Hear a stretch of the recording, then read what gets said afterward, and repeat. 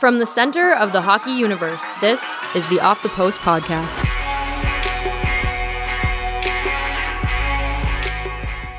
Micah Blake McCurdy, welcome back to Off the Post. You were on towards the end of last season. We were talking about the playoffs and which teams would probably get in, which teams probably wouldn't get in. And now you're back live from Halifax. What's going on? Not much. Thank you very much for having me. So how are things with HockeyViz? Because I was just thinking, when did you launch it? Is this the second season, the third season?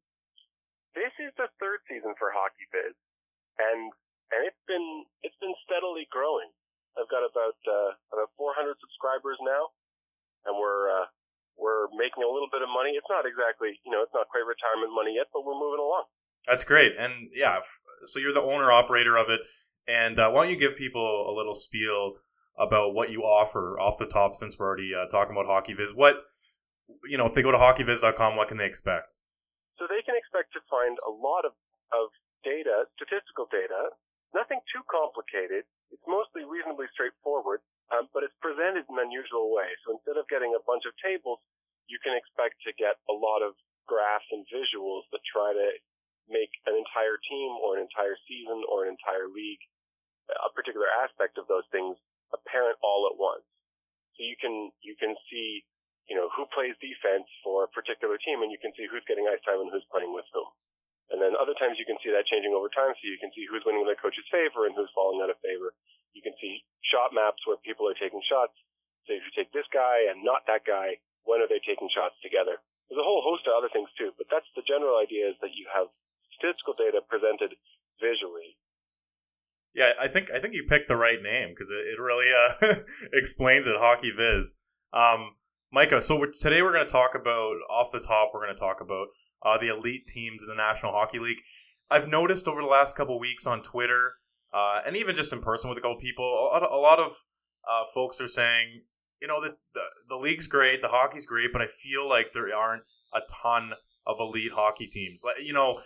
Obviously Tampa, and we'll talk about them in a bit, they're indisputable as one of those elite teams, but some people have an issue with finding other quote-unquote elite teams, beside maybe two or three. So we'll discuss that, and it basically boils down to the parity in the league for one, and also the sample size at this point is a little small to really make wide sweeping conclusions.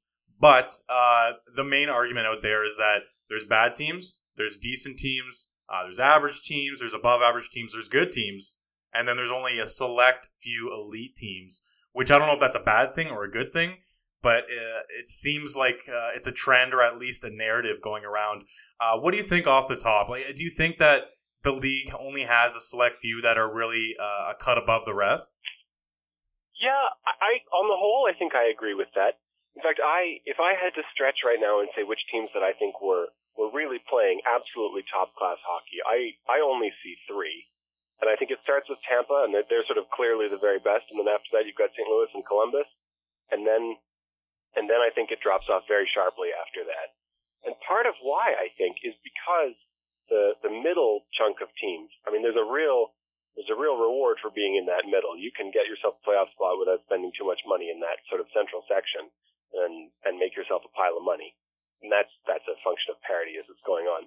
But I think that sort of middle class of team is stronger than it used to be, because there's not so many teams that are in that upper echelon. I don't mind it myself, actually. Maybe that's just my kind of the way that I'm a fan, but I really like seeing those matchups where only a handful of teams are really dominating. And of course, because it's so early too, just like you said, the teams that are at the top of the standings are necessarily going to be ones that have been fortunate. You can be fortunate and good, of course, and Tampa, I think, is a great example of that. They've been playing incredibly well, and they have also been very, very fortunate. That's how you pile up incredible points like they've done. So it's a little bit tricky to tell exactly who is good. Yeah, with that short sample, but I still think you have a handful of teams where they're clearly playing better than the others. Yeah, let's go through a couple and just talk about what makes them special, and if we think that this is sustainable. Because I guess that's what it comes down to, right? We can talk all day about how they've done, but it's how they're doing it, and if that process is going to be sustained over the course of an 82-game season and into the playoffs. And I think if we start with Tampa, they check off all the boxes. They have the second best record right now, first in points percentage, so you could argue they are the top team in the NHL, first in goal differential. And then you go down the list. In Corsi, they're a top 10 team. In scoring chance differential at 5-on-5, they're a top 5 team. Their defense, in terms of goals per game against, is 4th. Penalty kill 11th. And then their power play is up there in terms of the best in the league, as well as their offense. Like they're it's a total cliche, but they're like quote unquote firing on all cylinders at this point.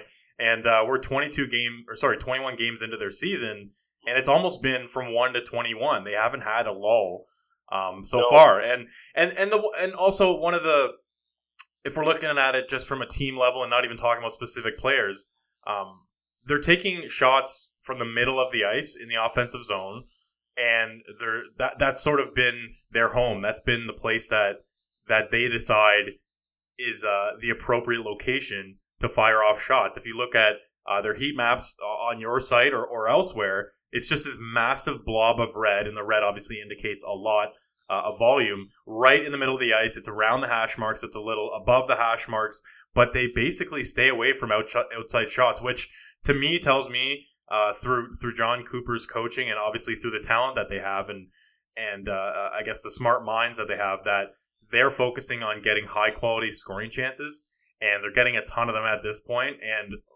over time, that's a recipe for success, at least in the offensive zone. And they've gotten good goaltending, and they've been the total package. And this is without me, gushing too much about Kucherov and Stamkos, which I'll let you gush about them if you want right now.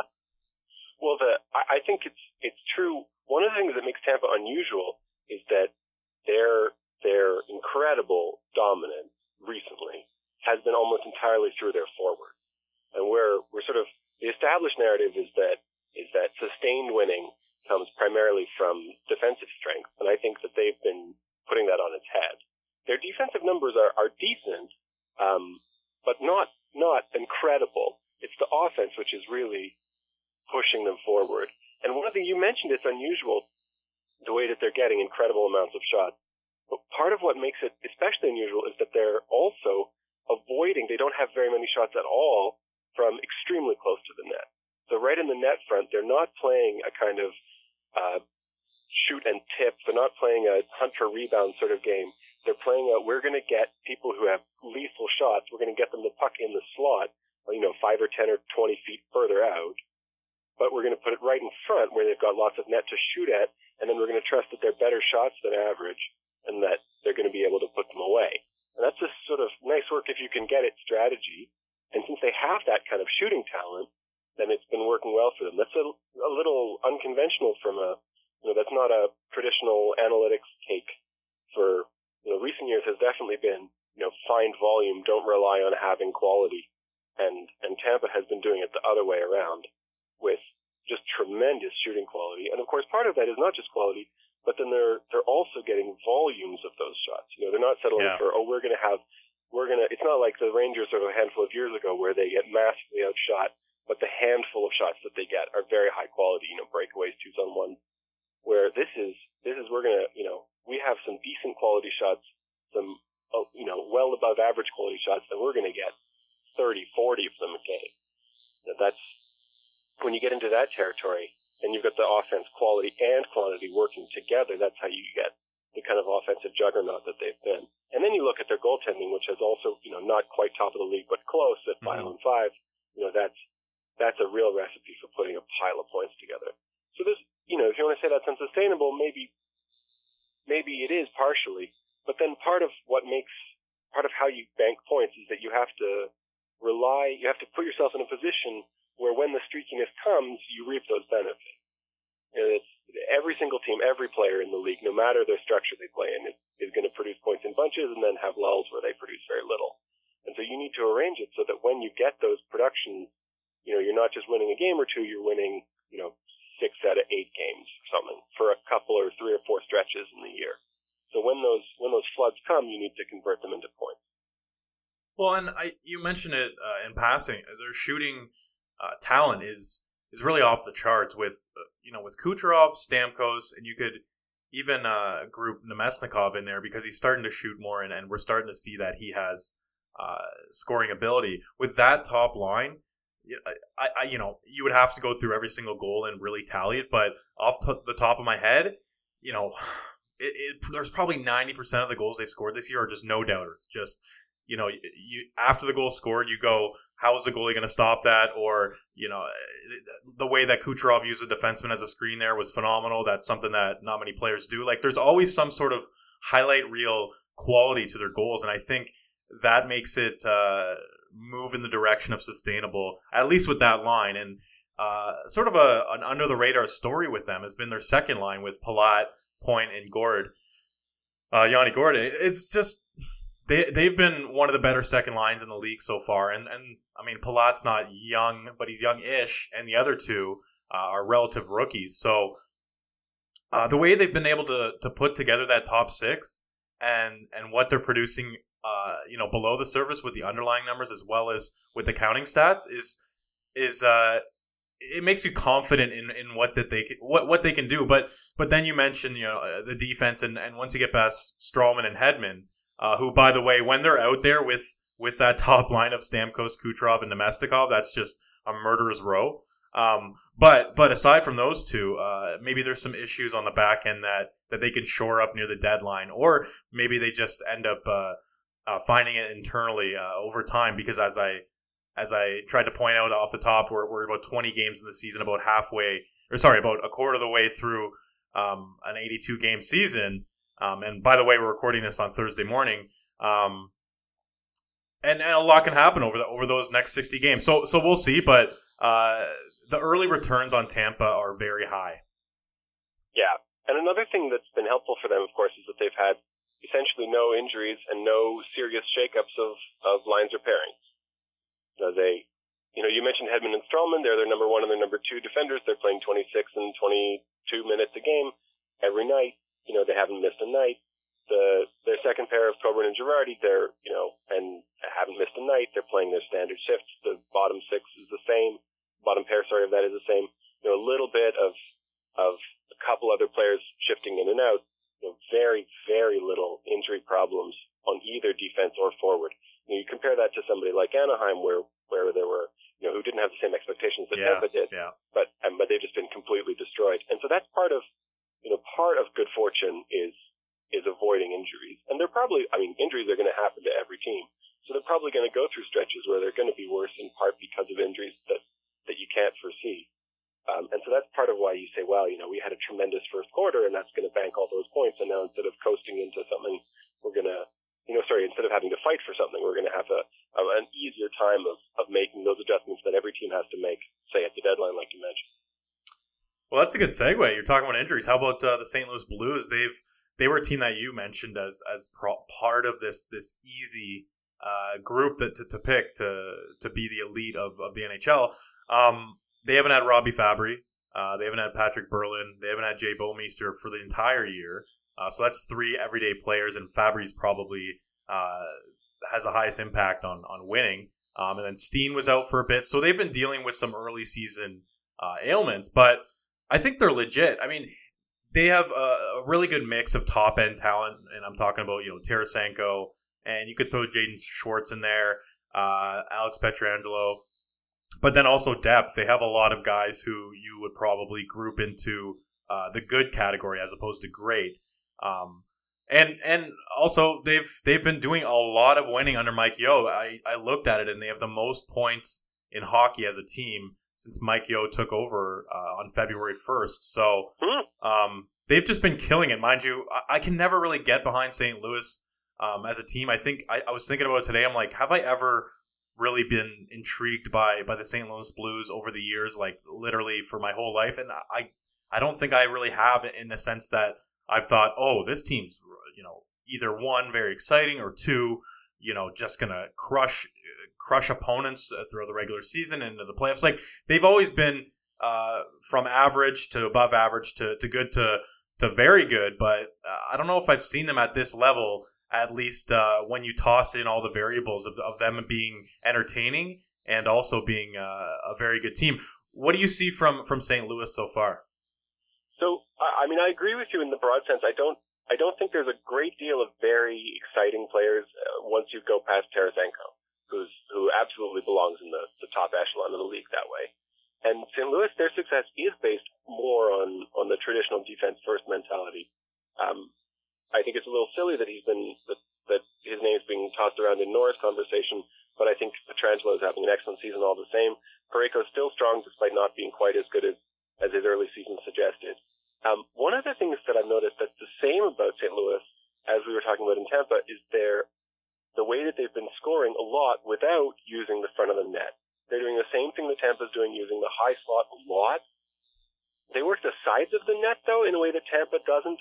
They like to have low jam plays that aren't designed around the net front specifically, but sharp, short rebounds that pop back out into the slot. That looks like a deliberate strategy to me. And then if you look at their defense compared to Tampa, you see something that's quite a bit stronger, I think. So that's an intriguing prospect to me already, to see two teams that both have a strategy of getting clean looks for their forwards as a way to generate goals. Clean looks for their forwards and not clean looks for the goalies, like you were mentioning. The other thing that's curious about St. Louis is that they have, you mentioned Tampa having an especially strong top six, but they don't deploy their top six that sharply. They deploy their top three with considerably more ice time than that second line, however good it is. Whereas in St. Louis, they don't really have, by ice time, a top line and a second line. They just have a top six that are all getting up in the 18, 19, 20 minutes a night. When the difference between your top line and your second line is 1 or 2 minutes in total ice time, you're talking about 2 shifts different, 3 shifts different between your. And it might be just on the power play, right? One unit is getting that extra shift when there's been 5 power plays that game, right? Like, it's pretty negligible when we're talking about actual lines, 3-person units. Right. And so that makes it that makes them a little harder to coach against. It's funny, we were saying how they're not so exciting, and on the other hand, teams that are exciting and they win a whole bunch, everybody says, well, they got to be more consistent. And so, yeah.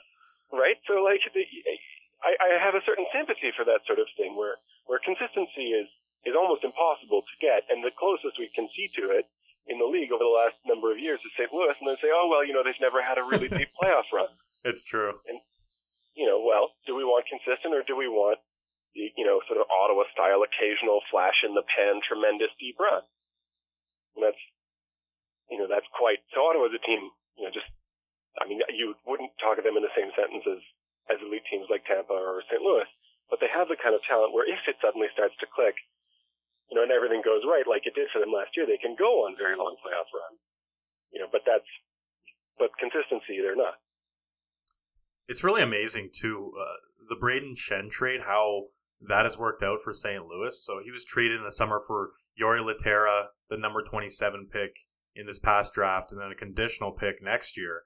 It's looking like an absolute steal. He's got 30 points. We'll see how that story develops over the course of the season, but he's just added another weapon. And I've always kind of liked Braden Shen as a guy who isn't afraid to shoot the puck. I think with centers, there's usually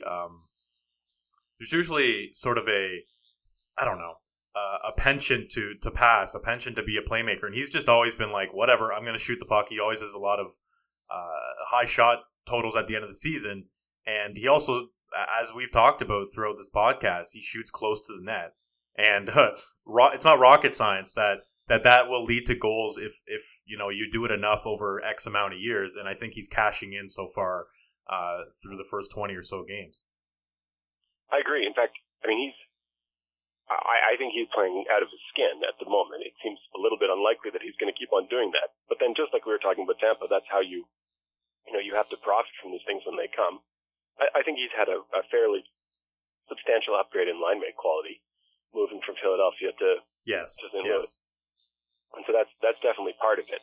I think also he was a little bit underrated in Philadelphia, where I try not to say people are underrated. It's sort of a sneaky way to say that you think you're smarter than other people. Yeah. But he a lot of his, I mean, he has a surprisingly good shot. I think his past back history, he's been in the league a number of years, has been a lot of talk, changes the way that people look at him a little bit. But so somewhere a little bit more anonymous, if that's sort of to damn with St. Praise again with St. Louis, is a place where he can really flourish. Well, it's pretty incredible to have 30 points so far. I mean, let's just say he falls off a cliff. Like, even if he finishes with 50, 60 points, that's still a very good season for a guy that you acquired in the summer for. I mean, you never know what the 27th pick will turn into, but you can't really play that game. For a guy that you traded for a mixed bag of pieces. So I think it's pretty fair to say that they've won that trade, at least so far. For sure. And the thing about picks, too, is that, picks are great, and late first-rounders are routinely, become routine NHLers most often. But also, you have to take into account the time delay of the value there. Yes. Braden Shen scores now. That first-round pick will score in who knows how many years. Mm-hmm. If they pan out. So there's the risk that they don't pan out, and then there's also the premium of, I think it's weird. People have this trouble with trades. Oh, the picks could be anything. It's so easy to dream about what picks can become. Braden Shen is sort of not, he's a great player, but he's not the sort of person you hope your team's first rounders become when you're watching the draft. So but that, if you turned it in terms of money, I think people would understand really quickly, will you lend me $100? I'll give you back what might be $1,000. Oh, and by the way, you got to wait 7 years for it. All of a sudden, I think people understand the time value of hockey quality if you put it in time value of money terms. So that makes perfect sense. It's funny, though, you mentioned Shen and taking his shots closer in. He also, when he's on the ice, the Blues take lots and lots of shots. I mean, way more than generally. And part of that is deployment. He's been given very generous offensive zone deployment, and why wouldn't you keep on giving it to him when he keeps producing the way that he has? But even with him, they're not using the very front of the net. They're still working the sides of the net, below the circles, and the high slot, and across to the top of the circle. Interesting. You, off the top, when I asked you about the elite teams, you mentioned Columbus in the same breath or in a similar breath to Tampa and St. Louis. So I'll give you the floor right now. Sell me on Columbus. I think they might be in a second tier, but I can be convinced. I think Columbus is up in that territory. Their shot share is level with St. Louis for the best in the league for unblocked shot rate, something like 49.5%. 54.5% to nearly 55%. That's 55% is about as much as you can, about as good as you can get for the course of for that kind of length of time. Similarly, their penalty differential is excellent, which is along with St. Louis also. In fact, their penalty differential is very close to best in the league, second only to Carolina and Montreal. Montreal is a whole other story. That's one of the few things that is really good about Montreal. Whereas in Columbus, so you have that penalty differential. You have the excellent blue line results where they're getting the puck out of their own zone and into the offensive zone very consistently. And then they have, I think, considerably better goaltending than either of Tampa or St. Louis that we were talking about before. That's fair. They're more of an all-round, if you like. But those are the things that add up when you're generating lots of shots and you're allowing very few shots and you're taking very few penalties and you're drawing lots of penalties and your goaltending and it just adds up. That's even like you rattle off another sort of third, fourth, fifth in the league in enough categories, and all of a sudden you become very hard to put out. Also, I just looked it up because when you were talking about Columbus, my brain started going towards who they've been playing and their strength of schedule. So I quickly looked it up on Hockey Reference, and they've had the strongest schedule to date, at least the way that Hockey Reference calculates that. So that to me tells me that this isn't a mirage, that they're the real deal. And also they have really good expected goals at 5-on-5. So it all sort of you add it all up, and it seems like they are the real deal. I think it's a bit of my bias of Columbus never being a powerhouse, like kind of like they have to prove more than, I don't know, Chicago or more than San Jose or LA that in the past have shown that they can sustain success. But that's stupid. Let's face it, that's kind of a silly way to look at it. And also with you mentioned the defense, Seth Jones and Zach Werenski, they've got to be one of the best pairs in the league already. I mean, when I watch them, it's almost like a thing of beauty where they're two defensemen that are just so perfectly molded. Their skill set is just so perfect for 2017 NHL hockey. They can move the puck. They're not afraid to engage, but not worried about getting too physical and taking themselves out of the play. They can score. They can play on the power play, penalty kill, and they're both left and right shot. Like they're just. It seems like a match made in heaven. Yeah, that particular defense pair is very, very strong, and of course it was put together by an extremely courageous trade. It's a trade, yes, I think quite fair. I agreed with the conventional wisdom at the time that it was a pretty much evenly matched hockey trade. As they say, a hockey trade. You don't like those trades are uncommon, and they're uncommon because it doesn't take very much of a variation from the way people have played before in their new circumstance before all of a sudden whoever winds up on the wrong end of that, gets pilloried. And perhaps, Columbus, of course, Jarmo has a history of reasonably aggressive trades, not all of which have come out to his best advantage. There's a handful of trades with the Kings in particular, which didn't seem to go very well. But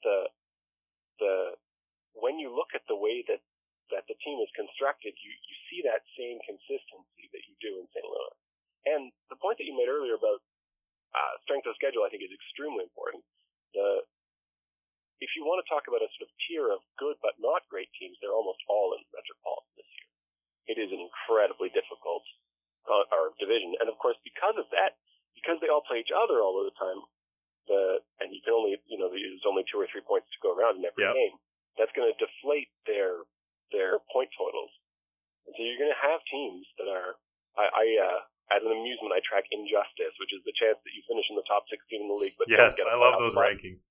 And I think, and Injustice stalks the Metropolitan this year.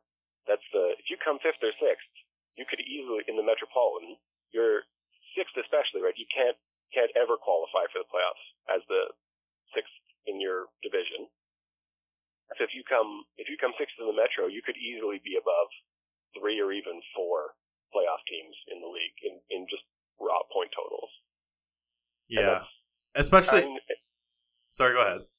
Oh, I just think. On the one hand, I think it's dreadful in terms of playoff format, but on the other hand, you can't. There's no way that you could have divisions that are arranged geographically and not occasionally have the better teams clump up in one division.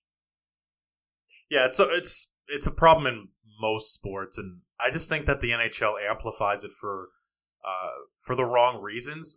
I think it's fine during the regular season, but when it's the playoffs, why have the divisional round or the divisional brackets break out? Because then you're setting yourself up for round 1 of Pittsburgh, Washington, or round 1 of I don't know, Nashville and whoever else in the Central. You know what I mean? I guess I get why they do it in terms of developing rivalries and that sort of all that jazz. But it bothers me come playoff time. Right now, I get where you're coming from with the strength of schedule, and that is an issue. But as you pointed out, further down your little rant there, that what are you going to do? There's just times where certain divisions, certain geographical pockets are better than the others.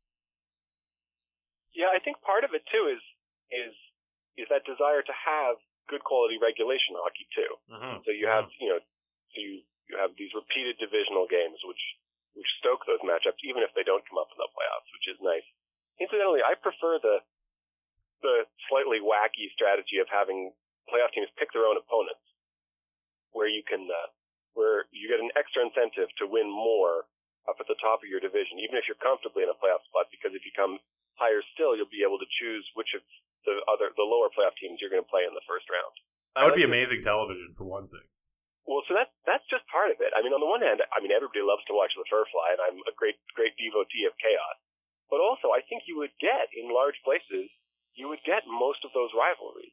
Because teams are going to think not just in terms of who they have the best chance to win against, but also who's going to make them more money. And so if you're Pittsburgh and you can choose Philadelphia, you know that that's going to bring in some more dollars than if you pick, say, Carolina, even if you think Carolina might be a slightly easier route, in this hypothetical. And so I think it's not like those rivalries are somehow going to go away if teams get to pick their opponents, even if there might be slightly less. And travel is going to be the same thing. Do you want to pick an opponent you think is weaker if you have to travel extensively to go there? Maybe you do and maybe you don't. And those become interesting decisions. And that's what you want the rules to provoke, right? You want a rule structure at every level of the game to provoke people to make decisions that are difficult. When people say, "Oh, that'll be hard," you think, "Yes, it's good. We want this to be hard for you." I mean, after all, they're already being paid for it, so both the executives and the players. Yeah, I think I could be wrong about this, but I'm pretty sure I've heard this discussion on another podcast or on the radio or something, and someone pointed out that there's a league in Europe that does do this. That does the if you finish first in the league, you get to pick your first round opponent, and that would be so cool. Especially the NHL is always struggling to kind of hang with the big boys in the States, the NBAs, the NFLs, the MLBs. I mean, here's a moment where you can grab it and generate a ton of interest. I mean, who from any walk of life wouldn't want to see Sidney Crosby go to the podium and say, we choose the Philadelphia Flyers, and then I don't know, Claude Giroux's in the crowd and the camera pans to him and he just has a dirty look on his face or something. Like, I don't know. I'm just imagining this hypothetical scenario and it sounds pretty fun.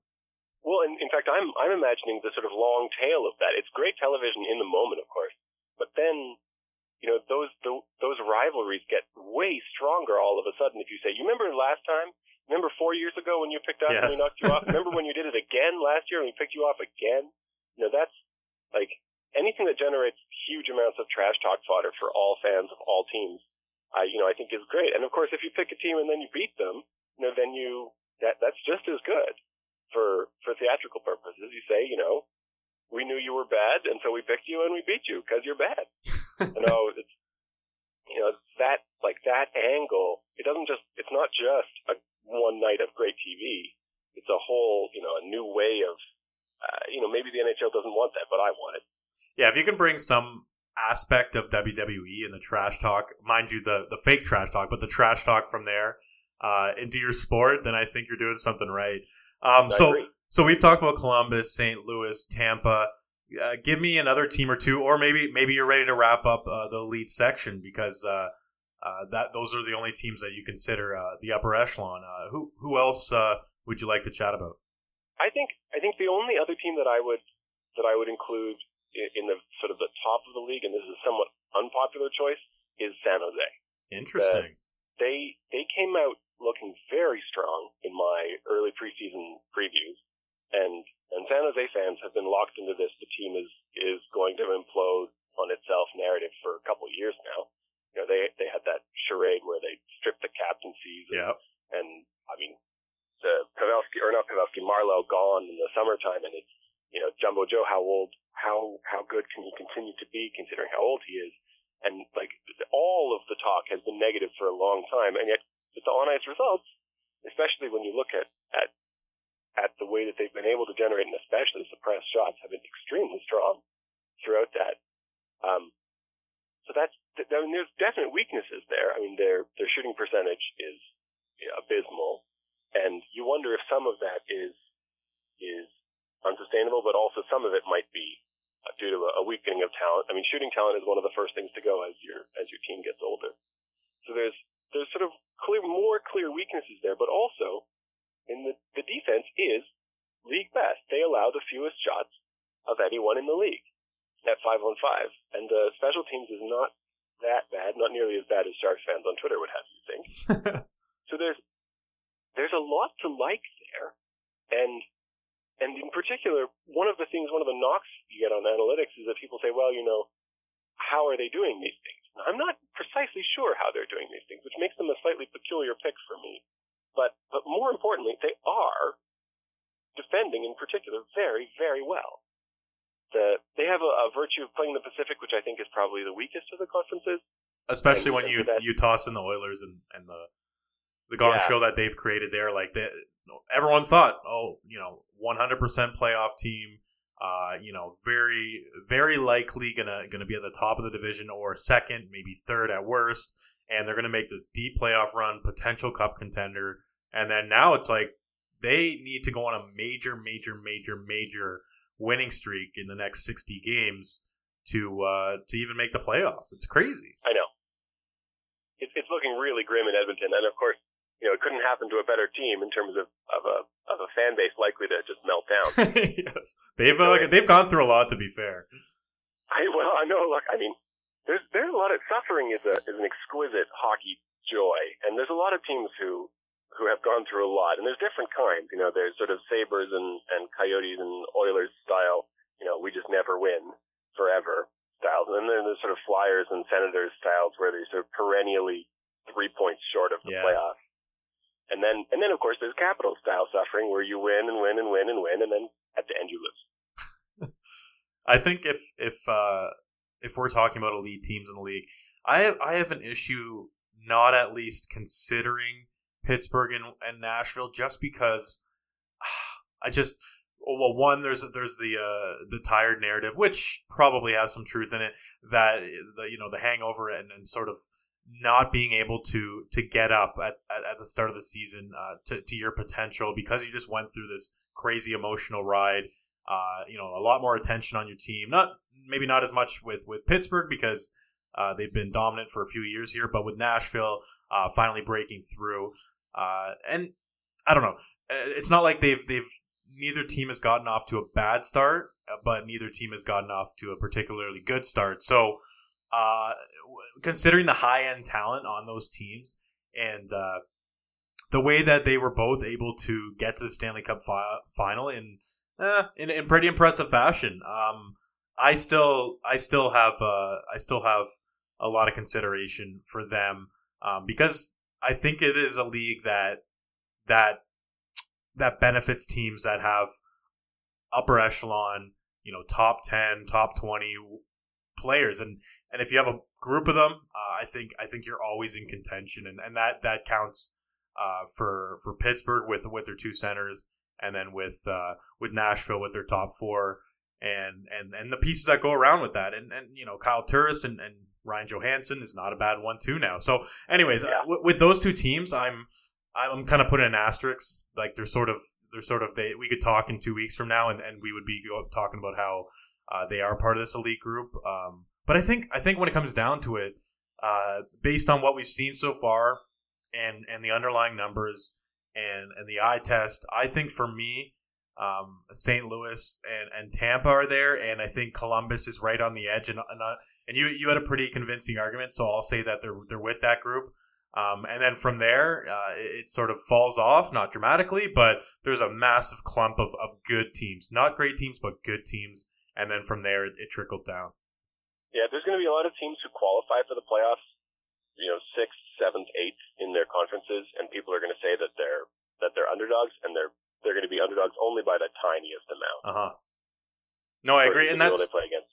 I don't know if part of it is obviously the way that the standings are structured, but I think the distribution of talent at this point, and it's hard to really pinpoint historically, where it stands and all of that, but I feel like it's just, it's almost the opposite of the NBA where there's so many super teams.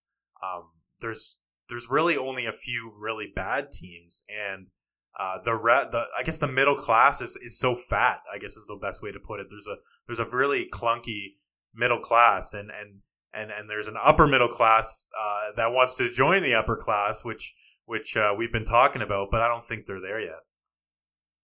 No, not quite. And that's I like that as a fan, although I can see how some people would prefer to have something a little bit more stratified. Part of it, I think, is the way that some of the inefficiencies in the sport have been slowly squeezed out of it over the last few years, especially at the bottom. Is the number of players.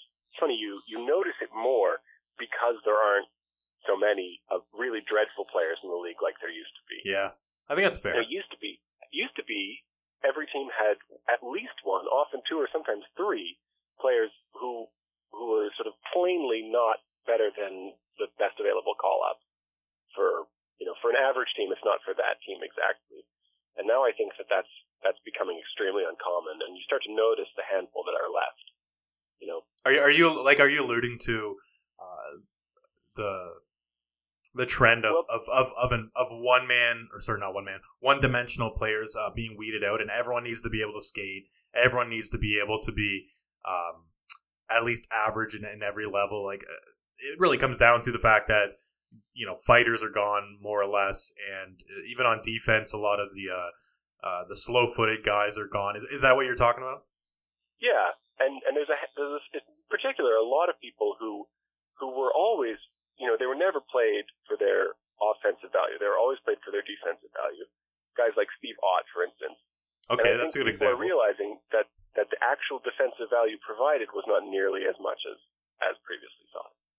And so once that's not a change in abilities of players, it's just a change in mentality about what is actually winning your games. And so people who weren't perceived to be liabilities, it's not that they're any worse, but all of a sudden now people are saying, actually, no, I think that kind of style of player is actually hurting our chance to win.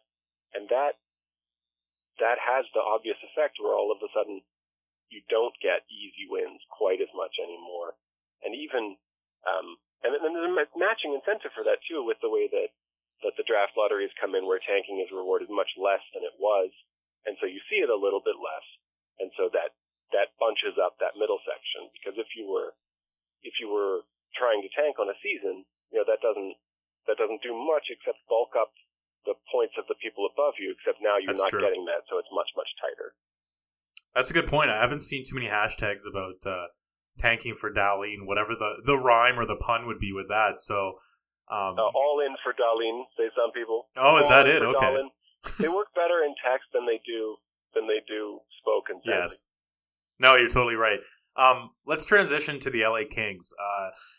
I didn't want to include them in the elite team discussion because I was pretty certain that you weren't super high on them. I'm not super high on them, but they've been surprisingly productive. Surprisingly, they've won a lot more than I thought that they would through 20 or so games. So I'll just set the table with sort of the narrative going into the season and how it's played out, and then I'll get you to chime in here. So it's pretty well known right now that the LA Kings were the kings of Corsi. They dominated for years, almost close to a decade under Daryl Sutter, putting up 53% Corsi, 54, 55, 56. Just the shot share was always in their favor for years and years and years. And eventually the winning stopped, the goals stopped, and then Sutter's gone. Kevin Stevens is promoted to head coach in the summer. They have a press conference. Kevin Stevens and the GM Rob Blake really put it out there that, hey, we're going to change our playing style. We're going to stop being this team that just generates a lot of shot attempts, and we're going to get good ones, and we're going to score more goals. Obviously, this isn't verbatim, but this is paraphrasing. And I actually talked to their assistant GM, Mike Fuda, before the season, sort of to recap their philosophy and to see if he was on the same page. And really he was. He was trotting out the company line. And I applaud them for all sort of having the same message and believing in their team. But I got off the phone and I'm like, I'm not really buying this. And the reason why was because they hadn't really changed their on-ice personnel. Their biggest acquisition in the offseason was Mike Camilleri, who's also already gone. So obviously that didn't turn out to be a big boon. So basically they're coming back with the same team, a couple of spare parts added. They added some speed, but sort of they were these unknown players. So I'm going, really? Like, how are you going to change everything overnight if you have the same players who if we're throwing if we're painting them with a broad brush are slower than maybe the Maple Leafs or whoever, a speedy team like Pittsburgh. So how do you really how do you flip the switch, and it looks like they've done it to an extent, and I really give them credit for kind of practicing what they were preaching in the summer and not just providing lip service to the fans. So they've gotten off to a pretty good start. Their underlying numbers are encouraging, but I wouldn't say that it's a complete turnaround. How have you seen the Kings so far through your lens? So they look very unusual to me for a handful of reasons. One is that the offensive, the way that they run the offense appears to be broadly similar with one big difference. Okay. Which is that last year, at least in terms of the kind of shots that they're taking, last year they ran a huge amount of offense through the left point, which is a little bit like very strongly through the left point and almost nothing through the right point, which is slightly unusual. Your mind goes first to right-handed defensemen like Drew Doughty. Yeah.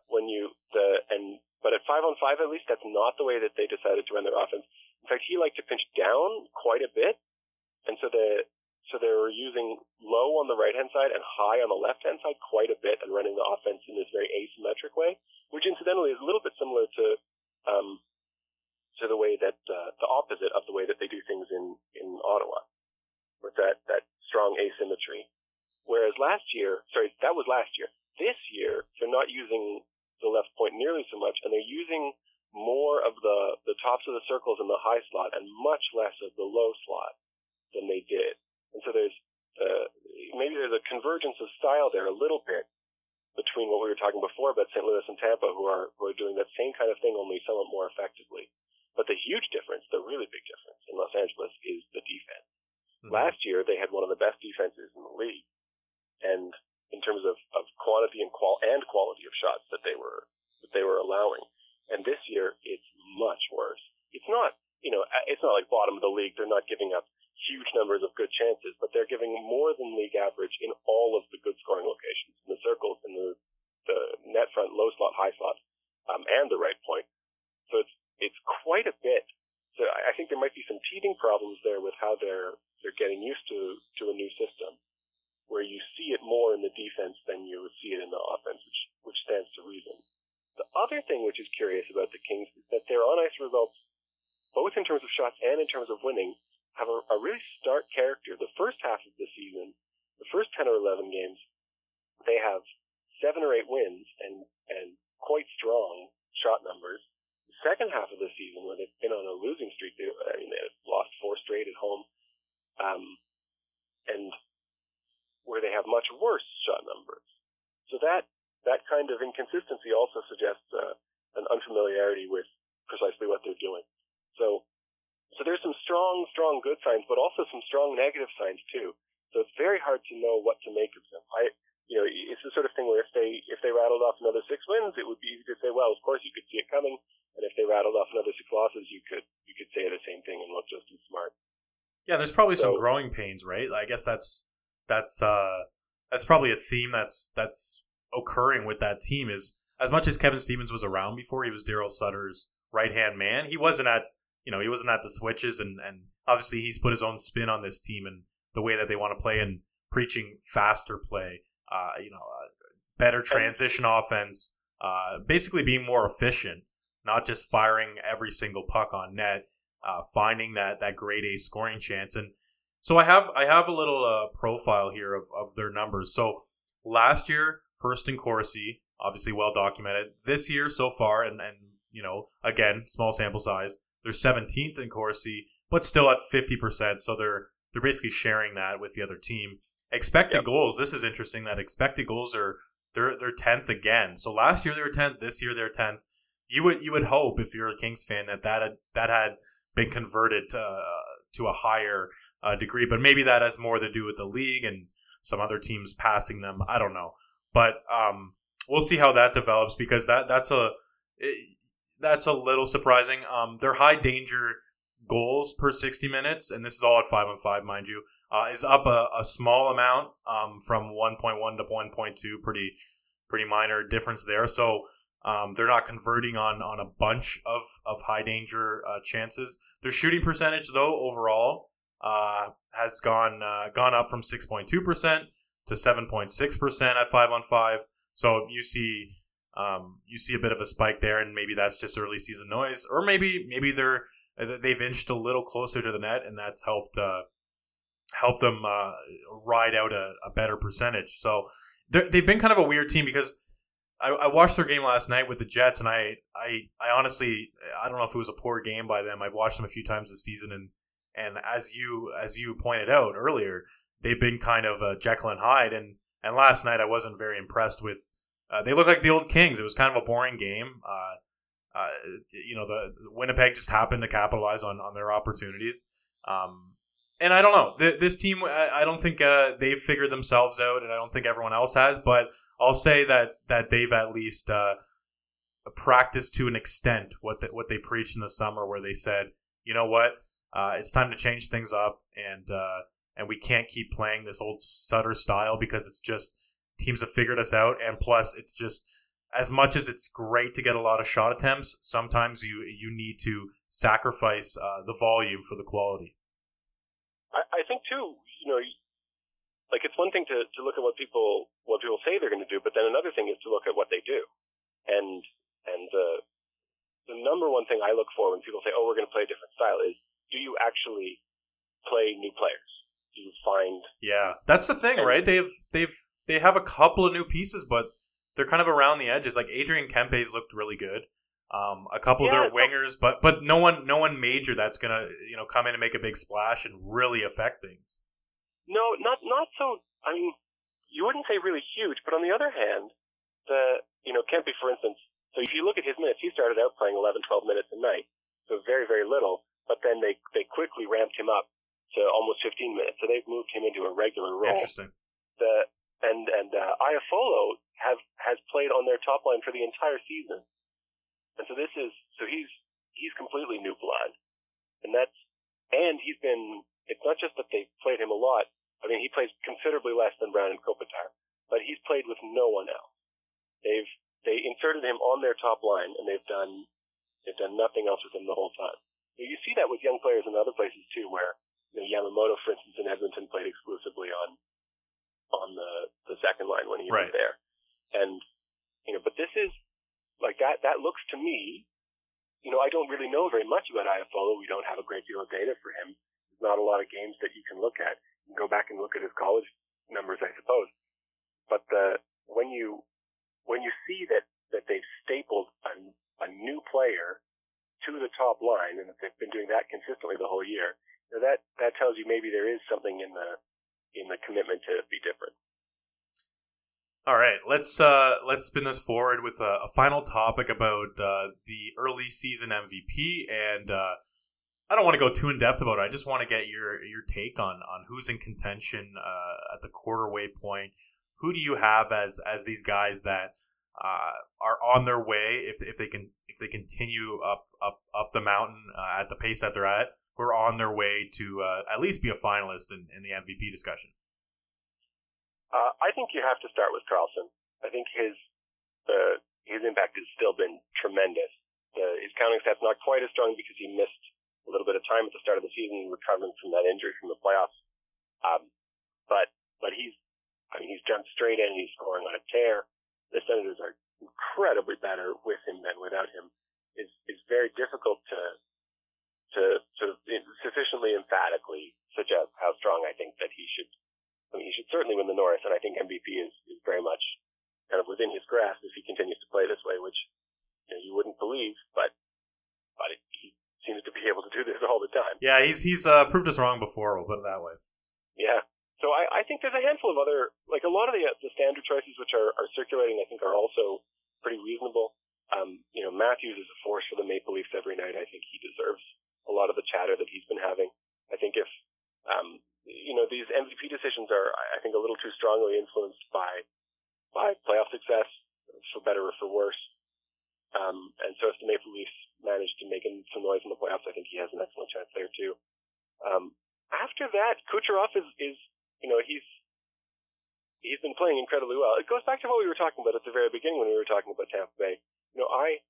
I try not to take too much of a sort of hardcore stats nerd take on things like MVP awards, because I think by definition, whoever wins the MVP in a given year should probably, by definition, have the kind of results that they won't be able to repeat.